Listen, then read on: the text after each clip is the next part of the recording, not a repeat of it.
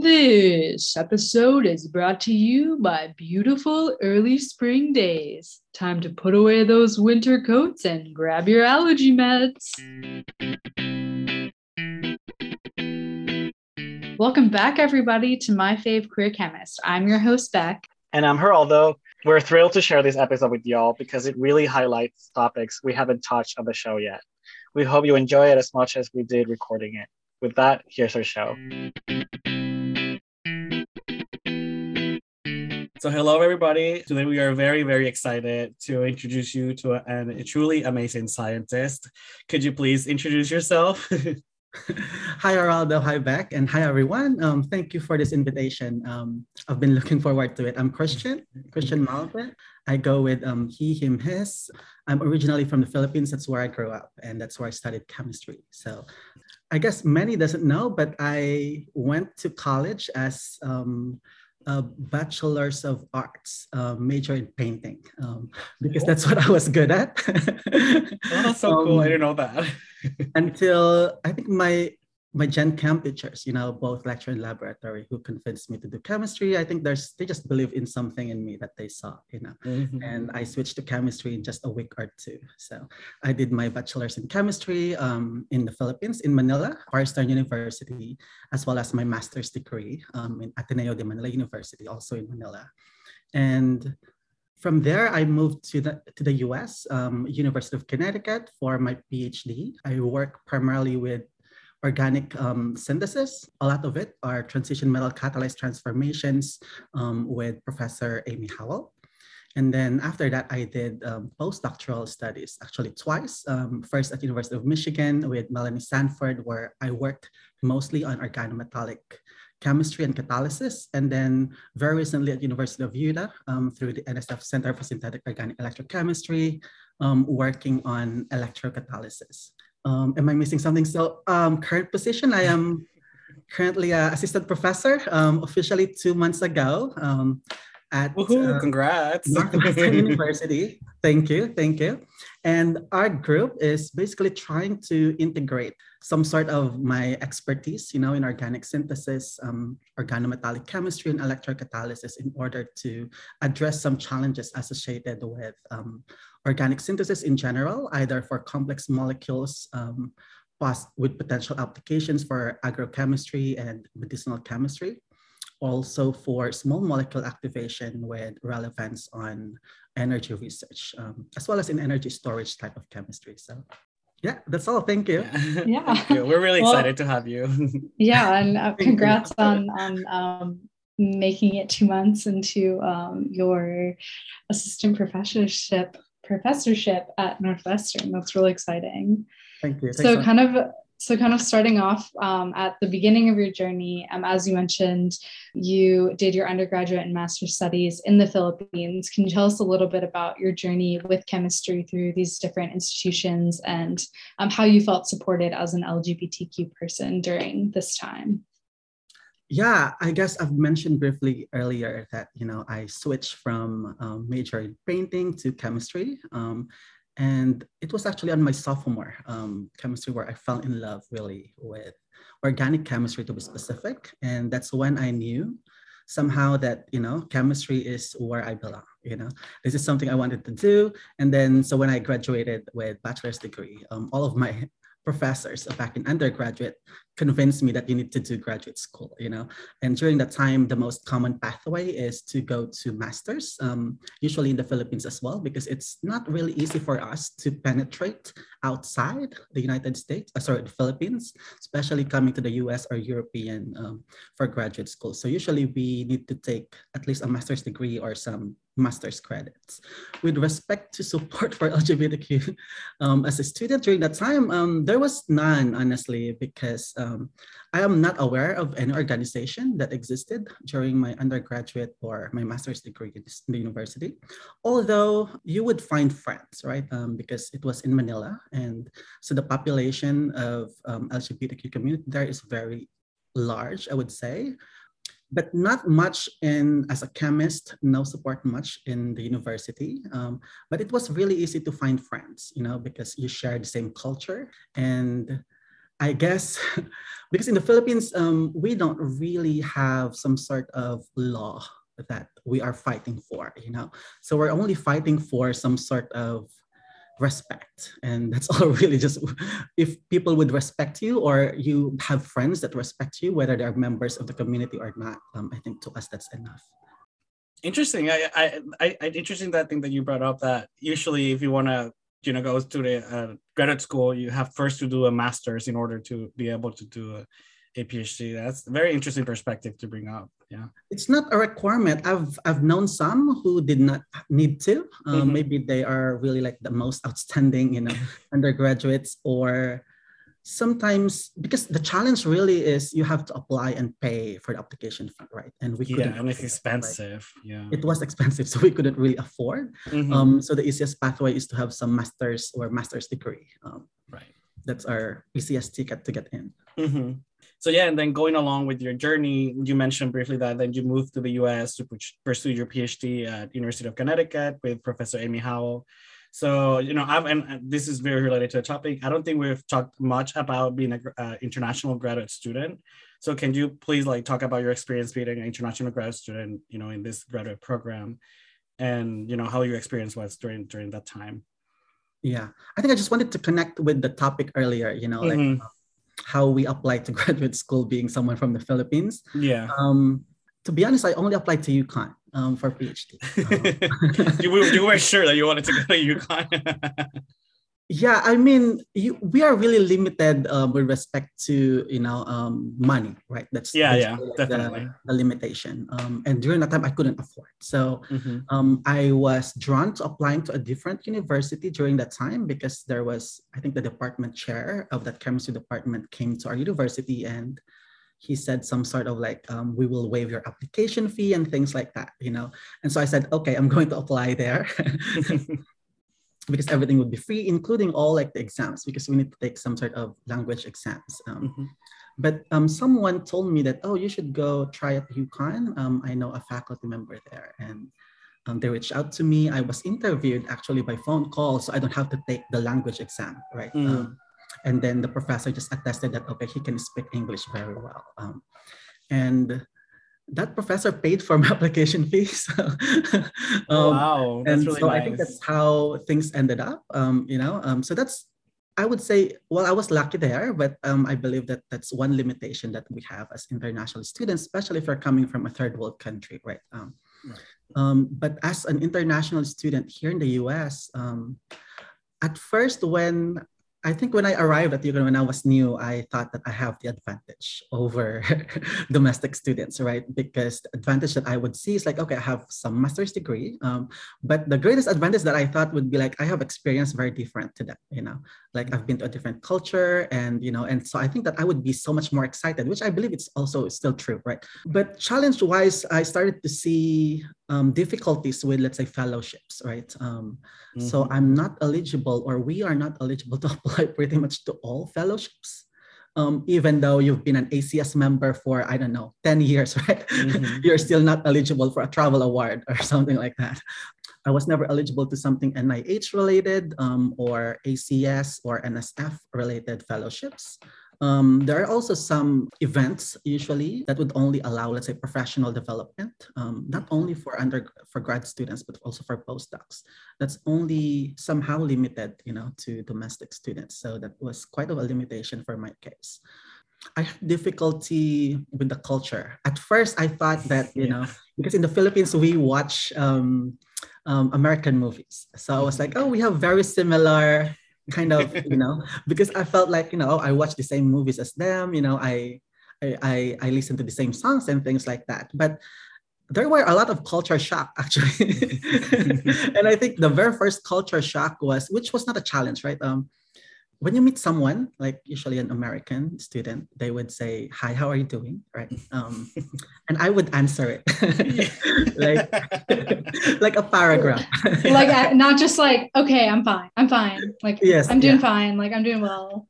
And then I would oh, and then he just said, okay, or hi, and then left. I was oh, So at first I was like, oh, that's weird, right? That still happens to me. That's like, yeah, if I see someone in the hallway and they say, hey, what's up? And then I start talking to them. It's like, they don't mean to start talking. They just want to, acknowledge you and then continue walking. Yeah, it took me a while to realize that oh, this is actually very normal, So at first I kind of judged the student, like whoever he was during that time, It was like, oh, that's like not so nice. And then it became normal. There are a lot of culture shocks aside from that, but I think that was like the funniest one to share. Yeah. I had difficulty finding an apartment actually when I was new at UConn. Not because there's limited, and I think there was one experience. The landlord asked me if I am gay. So we met actually in person, and then he gave me a tour of the place and everything. And I said yes, he said yes. And then by text message, he asked me like I just wanted to ask this question and something like that. I don't know. It was a nice question actually, like the way he asked it.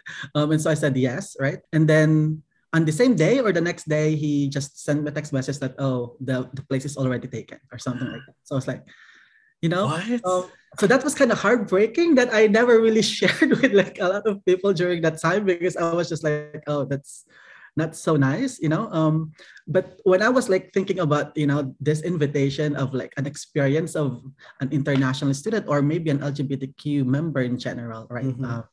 I was culturally shocked, because even though in the Philippines we are not very friendly with LGBTQ, we don't do that, we just tend to be so much more respectful regardless of. So that was kind of a challenge. Aside from those, I think I've been very much welcomed in the group that I've joined, the Howell Lab, which I think it's something really important, right, for graduate students to consider. I think these are the times when students are deciding to which universities they want to join, which lab they will be joining very soon, right? It's very important to get to know the lab you wanted to be part of, and more importantly, the advisor, right? I think we are not really looking for the best mentor, but we're looking for the person that is perfectly fit for us, right? Because I think every individual would have different kind of needs. And I think it was a perfect match between, me and my advisor, Amy Howell, during that time. As an international student, I struggled with family kind of challenges, right? Because I did not have my family here with me. I had my sister. She now lives in California. So she's the only one that I would be able to see. But traveling to the Philippines was quite difficult. It's expensive too, and you need to at least spend a longer time, right? And we don't really have that luxury usually as a graduate student. And I also had some sort of an issue of like, what if there's a problem with my visa, there's a problem with our passport that you cannot go back, so there's kind of challenges there. Also, getting those documents is a challenge. And I think I'm probably going to tell you one story later on regarding about how my visa was it took a while to arrive. That was during my postdoc, and I think I'm going to share you that challenge later on. Yeah. What else? About support for graduate students as being an LGBTQ community, it does not exist where the town is. It does not exist the university is. But I was blessed to be a part of a group that was very welcoming. Be with a mentor who was just not a mentor, but a mother to me. That's nice. That's so good. It's good that you had such like an incredible graduate program like group that you were welcomed into.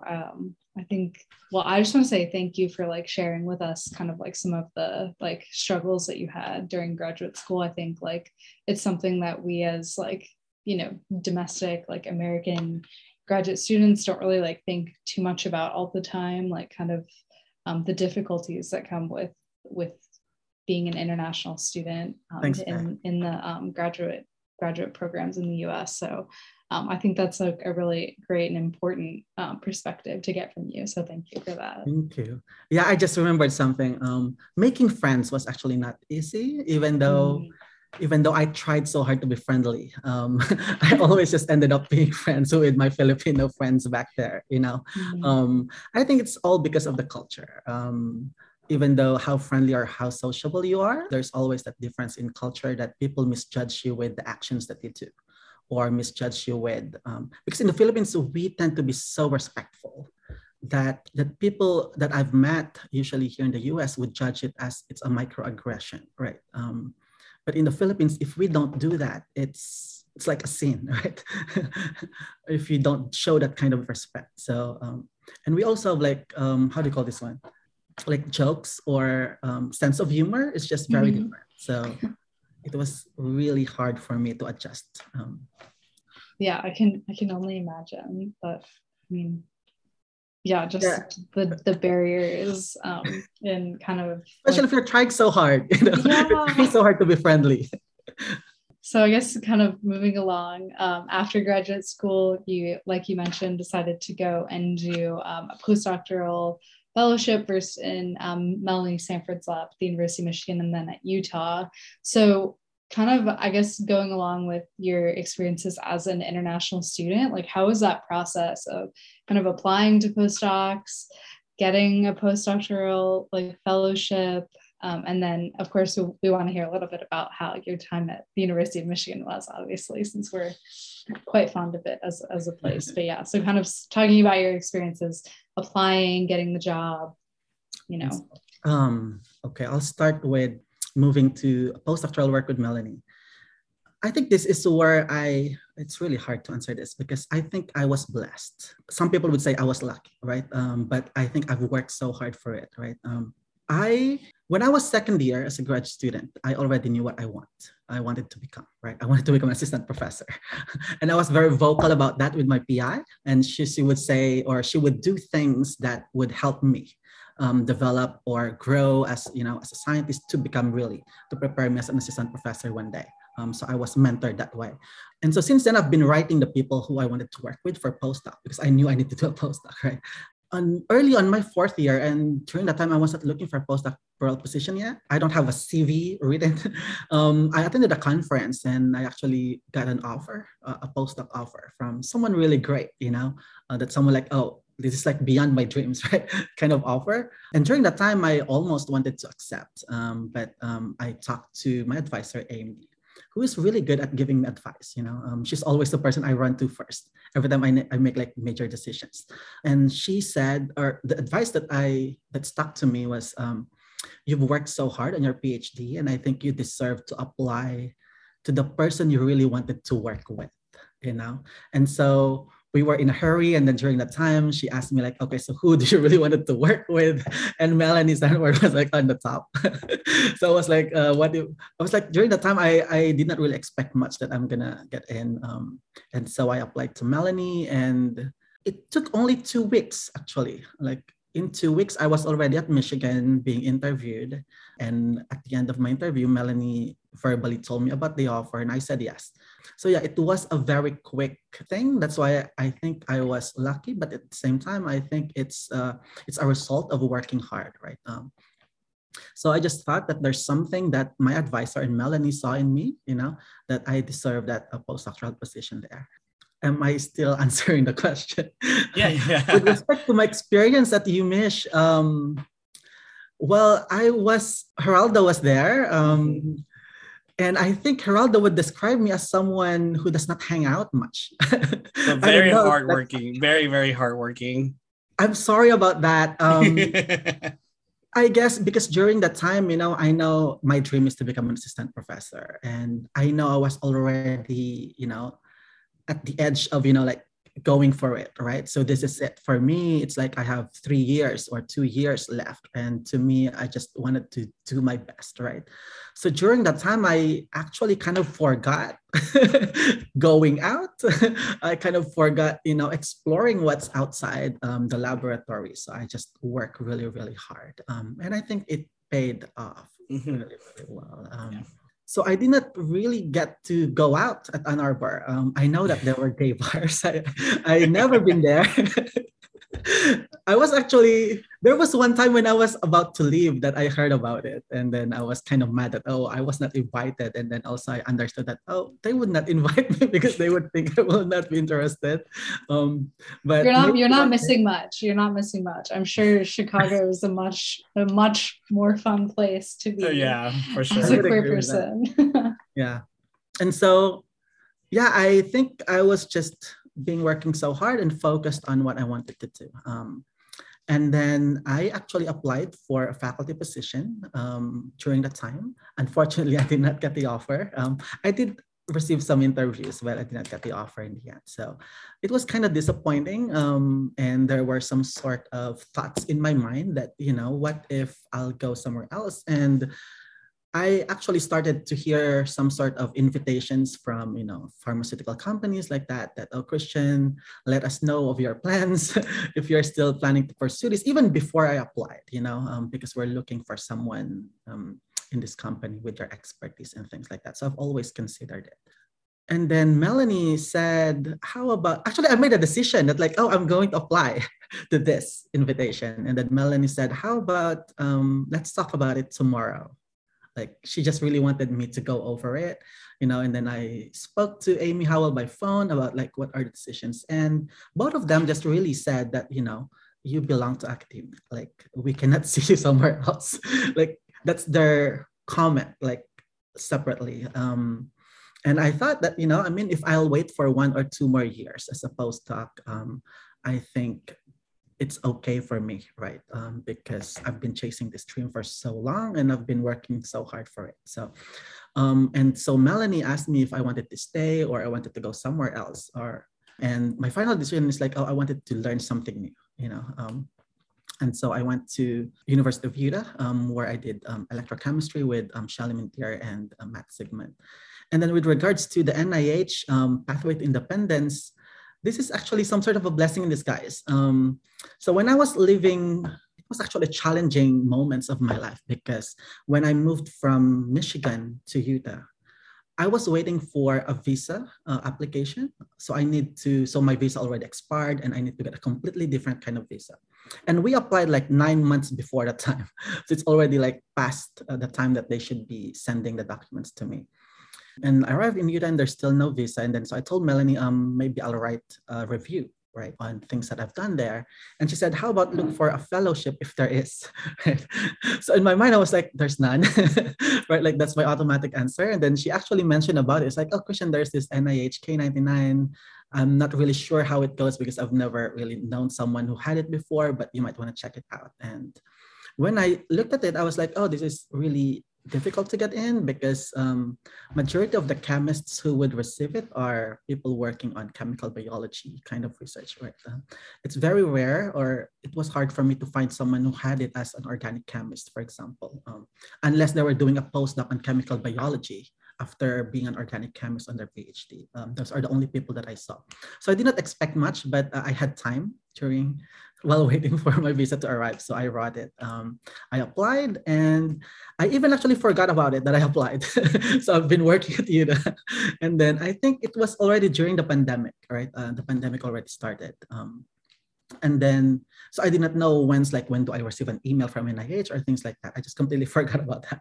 And then I just received an email from NIH about my score. So like, what does this score mean, right? Because I was not really hoping too much that I would get it. And then, the score apparently was really great. And then after, I think another month, that's when I heard the confirmation that I received it. So it was some sort of a blessing in disguise that it happened. But just to talk more about it, it's actually called Pathway to Independence, which means that they support you as a postdoctoral scholar. So they pay pretty much your stipend and some research funds.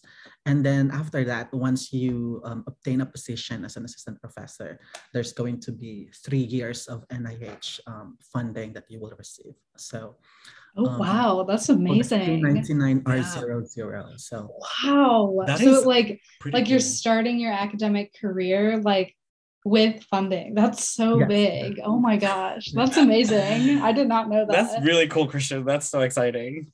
I did not know it existed at some point. So yeah, what is it called again? NIH what? It's K99R00, Okay. Pathway to Independence. Yeah, the R00 is your funding towards when you start your career, basically. So perfect. Write that down, folks, so you can apply. That's so amazing. Mm-hmm. Yeah, and then actually a lot of people ask for advice on Twitter when when I got it, ask for advice of like, oh, how should I apply and things like that. So I talked to pretty much about 6 or 7 people, and who are they're actually synthetic chemists as well, but trying to work on something new while they're as a postdoc. So I think that they have chance of getting those. And it was really a great pleasure, like to be able to share that experience and help them, apply for that particular fellowship. So yeah, where are we? Yeah, that's amazing. Okay, so I mean that leads us perfectly into, so you get this big, incredible funding from the NIH, and then you go on to start your academic career, this like culmination of what you've been working for your whole life, like very inspirational like journey to get to this point. And so now you're at Northwestern University. First of all, congrats. Like we mentioned earlier, like it's such an incredible accomplishment. I'm just on the other side of the lake, so visit me when it's warmer. Oh yeah, well, we'll be there. So can you tell us a little bit about kind of your second round of applying for jobs now that you're at Utah, and then kind of why Northwestern felt like the right fit for you and what that process has been like as a new professor? Actually, when I applied, it was during the pandemic. It was the first, I think, application period that the pandemic was already there. And during that time, there's a lot of hiring freeze from universities. So I was actually wondering, should I just wait for the following year? Because when I look at how many openings during that time, it's almost like 70% off than the previous year, for example. So there's so many applicants, right? But I still applied because I already have materials from my previous application. Just had to like polish them and things like that. And there's not a lot of schools during that time. So I only applied to, I think, 20, something like that, 19, 20. And I think I was really lucky to receive some interviews and offers. The challenge during the application really was the uncertainty of how the interview is going to go, because we did not know if it's going to be in person or by Zoom. So we just have to wait for like 2 weeks before the time until they tell you, okay, it's going to be by Zoom. And then it all turned out all the interviews were by Zoom. And during that time, you are not confident, right? Projecting yourself, or you're not really good at presenting by Zoom how you would respond to a question. There were some challenges wherein like someone would ask a question and then I did not really know who. So how would I respond if the person asking a question is a synthetic chemist or not, right? So because my answer would be different. So that was one of the challenges. It's also really hard meeting the people because during the interview, you have to have usually one-on-one meetings, right? With the faculty members, even with the students, and all of those were done by Zoom. So it was really hard to connect or be able to show your personality, as well as like learn things about them as well. So that was, I think, the challenge. And respect to joining Northwestern, I think there are multiple reasons why I chose Northwestern, but I think 3 outstanding reasons would be, first, the research. Of course, the research being done at Northwestern is just really great. They have so much facilities, centers, and institutes that I know it's going to be very helpful for the kind of research that I'll be doing. And I'm already part of some of those centers early on. So I think that's really, really exciting for me and my students. Second reason was Chicago. I was a 3rd year grad student when I first visited Chicago.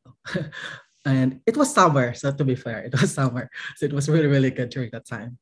And I love volleyball, and international volleyball, they usually host it in Chicago area when the US hosts. So I always come here almost every summer.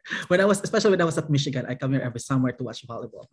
And I just fell in love with it the first time I saw Chicago. So I was very active on social media even when I was back in the Philippines. So Facebook was like the kind of thing. And I never really posted my photos in Chicago because I was like, this is where I'm going to live. This is where I'm going to work. So I'm going to save these photos. That was like kind of the thought. So like I'm not a visitor here. Like that was like the idea. And so, yeah, I just fell in love with Chicago. And so when I got over at Northwestern, I was extremely excited about it.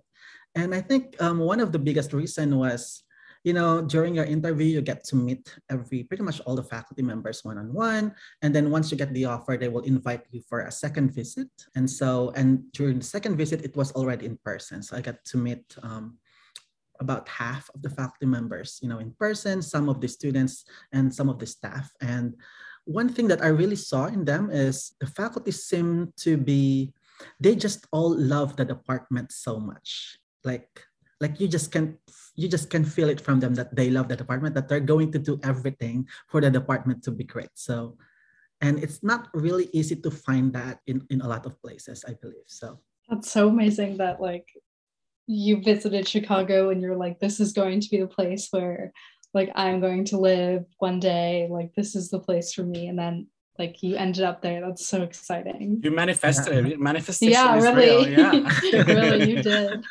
yeah, actually, my ex-partner back in the Philippines, he actually told me like, you've been to Chicago before. I said, no, like this is my first day in Chicago, like when I was a third year grad. So I remember seeing you with a photo with this jacket. I was like, no. And I felt like he just had a dream somehow too, that I was in Chicago even before I visited Chicago for the first time. So yeah, and I told that to him. I was like, oh, I reminded him that, okay, now I'm in Chicago and now I already live here. So yeah, it was a dream, for me to live in a metropolitan, especially like downtown metropolitan, at least for a year. I just really wanted to experience that because that is something I've never had since I came here in the US. What do you mean? Ann Arbor is like a metropolitan city. I don't know what you're talking about. Sorry, Geraldo. Maybe I didn't see it because I was in the lab.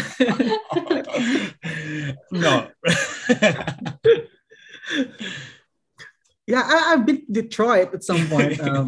I'm just kidding.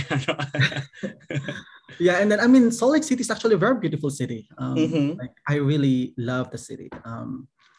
But I was there during the pandemic, so there's pretty much not much happening during that time, especially in my first year. So yeah, this is like a perfect topic to talking about you now. You being a professor. So what do you hope to gain, from being a professor? Just passion that you have for mentoring other students, and what are some goals that you have for your lab, so far? Yeah, I like that question, Geraldo. As a starting assistant professor, obviously there's a lot of uncertainties, right? And if you ask someone for an advice, especially like senior faculty members, they would tell you, enjoy it, right? Have fun while you are not tenured yet, things like that. But it's really hard to kind of do it the way they would advise, right? So that's kind of the challenge right now. With respect to research, of course, I just really want to have our research to progress. All the research proposals that I have, they don't really have to work, but I am hoping that my group, as a group, we would be able to find things that would be really interesting, that could be recognized internationally, but more importantly, be utilized in their respective applications, right?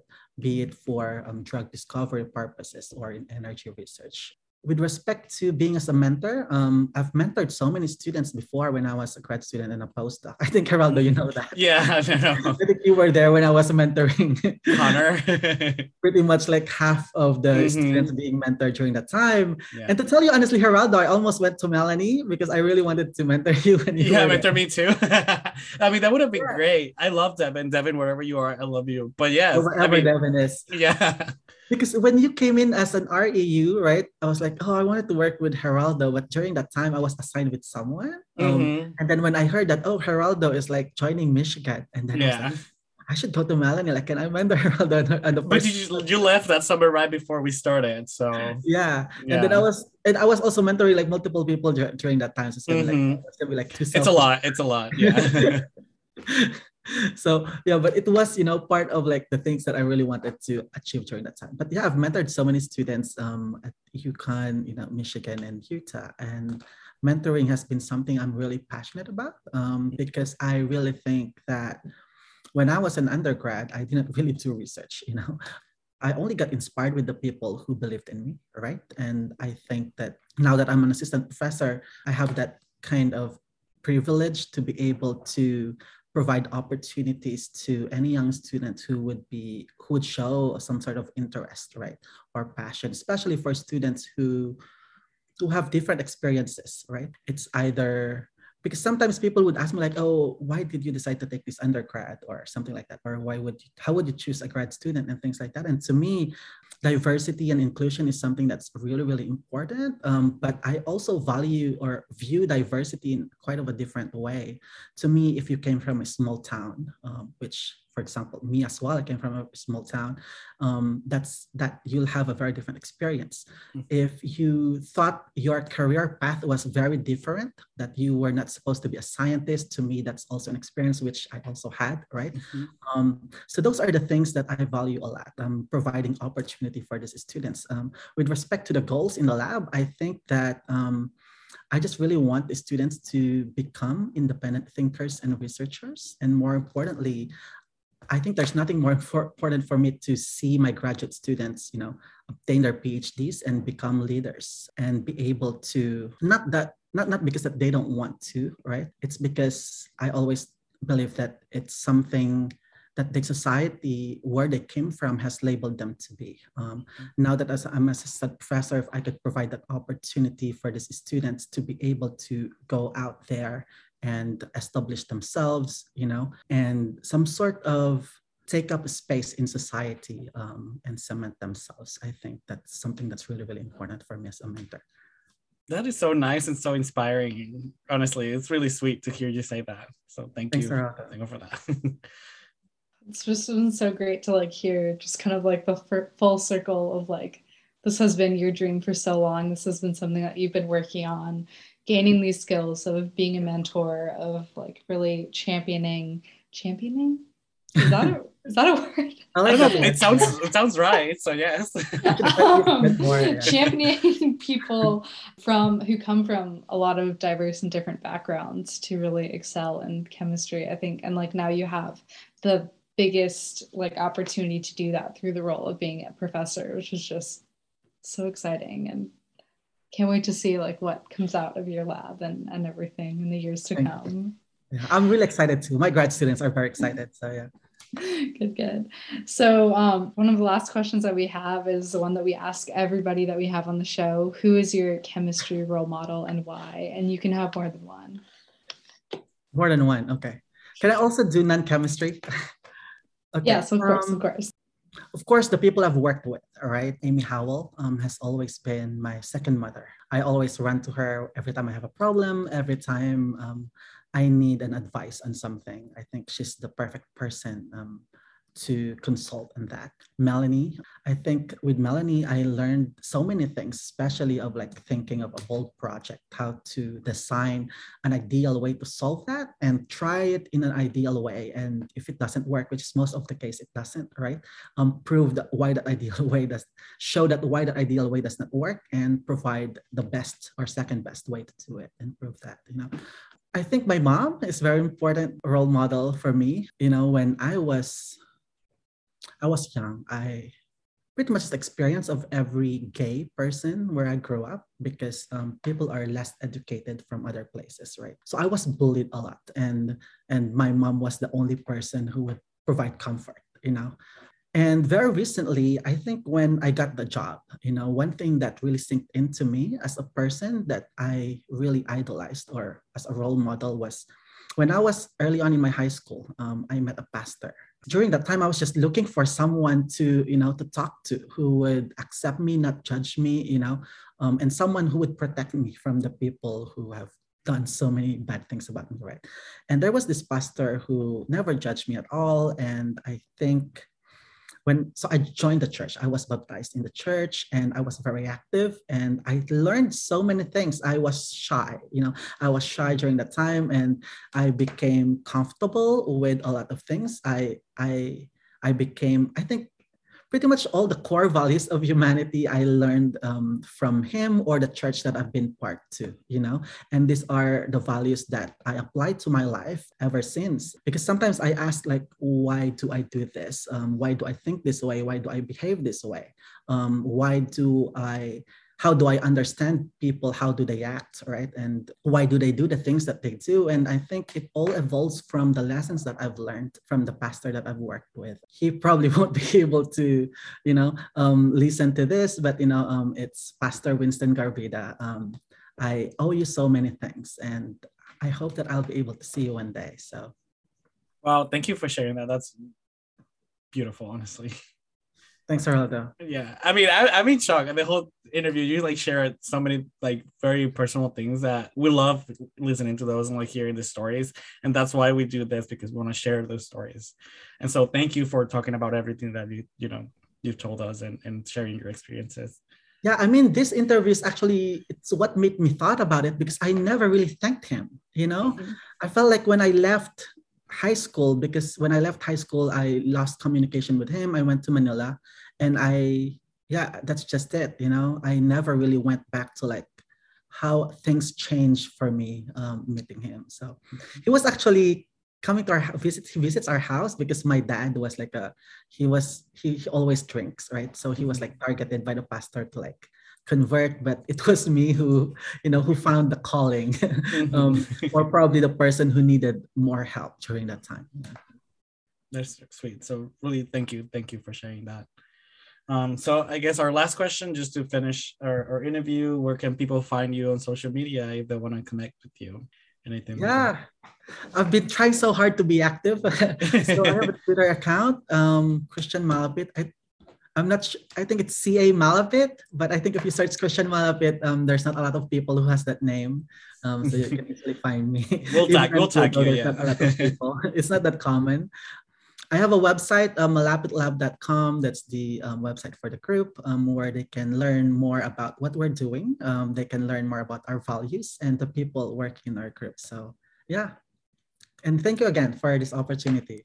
Thank you so much for being on the show and for giving such an incredible interview and sharing some really incredible stories with us. Thank you. Yeah, thank you so much. I'll make sure to share this episode with Melanie. Yeah, I'm excited to see Melanie again. Hopefully I can visit there one day. I mean, it's just really, really close. So. Yeah, that'd be maybe nice. I can grab some chemicals. Borrow chemicals. Well, thank you so much, Christian. Yeah. And wish you the best on your start of your career. We're so excited for you. We want to see everything that's coming out of your lab soon. So yeah, have a great rest of your night. Yeah, have a great night. Thank you. You too. And thanks so much again. Bye. Yeah. Bye. This has been a really heavy last few weeks, so we want to take a moment to hold some space for those who are being affected by the horrible anti-trans legislation coming out of Texas and Idaho and countless other states right now. Our hearts are with those who will be most affected by these laws. Our hearts are also with all of those in Ukraine during this horrific war. We hope for safety and peace for all Ukrainians. Remember to fill out the nomination form on our Twitter if you're interested in being interviewed for the show. You can follow us at MFQC Pod. Take care, everybody, and stay safe. We'll see you soon. Bye. Adios.